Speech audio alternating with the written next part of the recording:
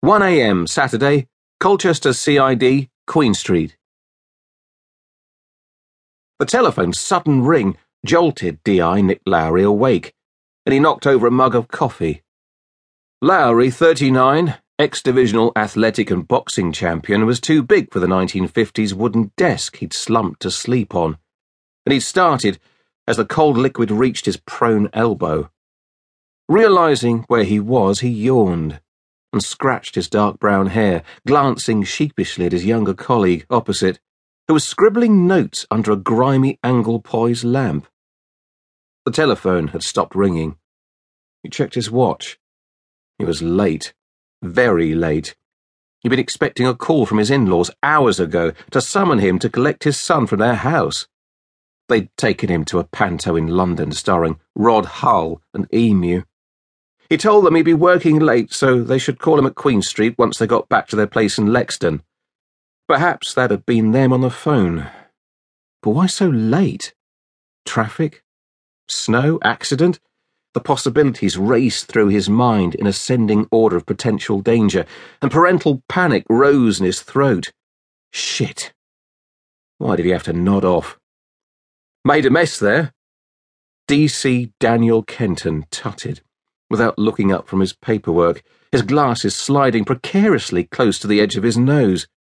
Kenton was 25, and far too young to be wearing specs that made him look quite so studious.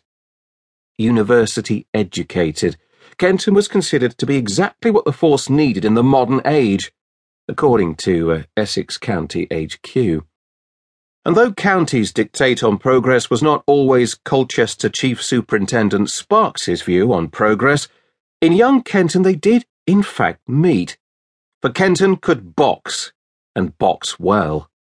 Not that you'd guess it to look at CID's most recent recruit.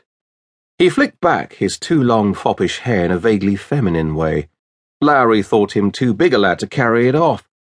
Kenton probably thought it made him look intellectual. What were you doing, letting me doze off like that? Lowry yawned, shuddering involuntarily in the cold of the Victorian building. What's happened to Matthew?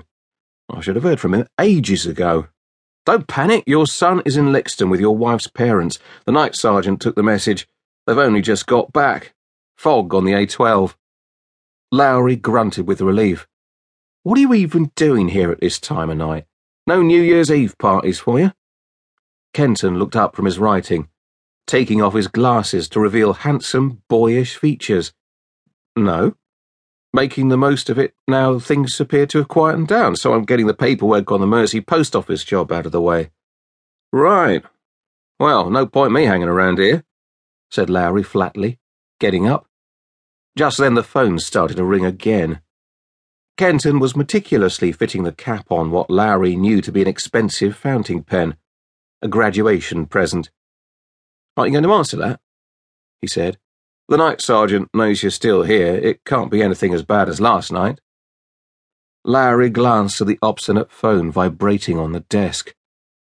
Not the in-laws, then. His mind flickered back momentarily to the violence of the previous evening.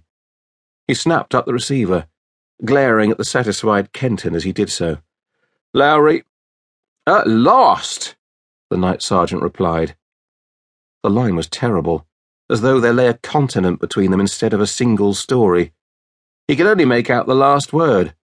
Body. Beg pardon? Instinctively, he reached for his cigarette, forgetting he'd given up as of now. A car's run over a body. The vehicle was travelling at speed on the Strood. This was the local name for the causeway between the mainland and Mersey, an island that lay 7 miles to the south of Colchester.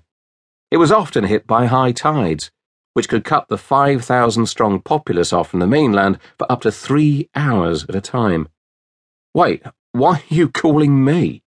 Lowry asked. Get the Dodgers boys out. They can handle an RTA, surely. I know it's late, but still. The Mersey lads are on it, but this ain't no RTA. The body is lying in 6 inches of water. It's missing its head and an arm.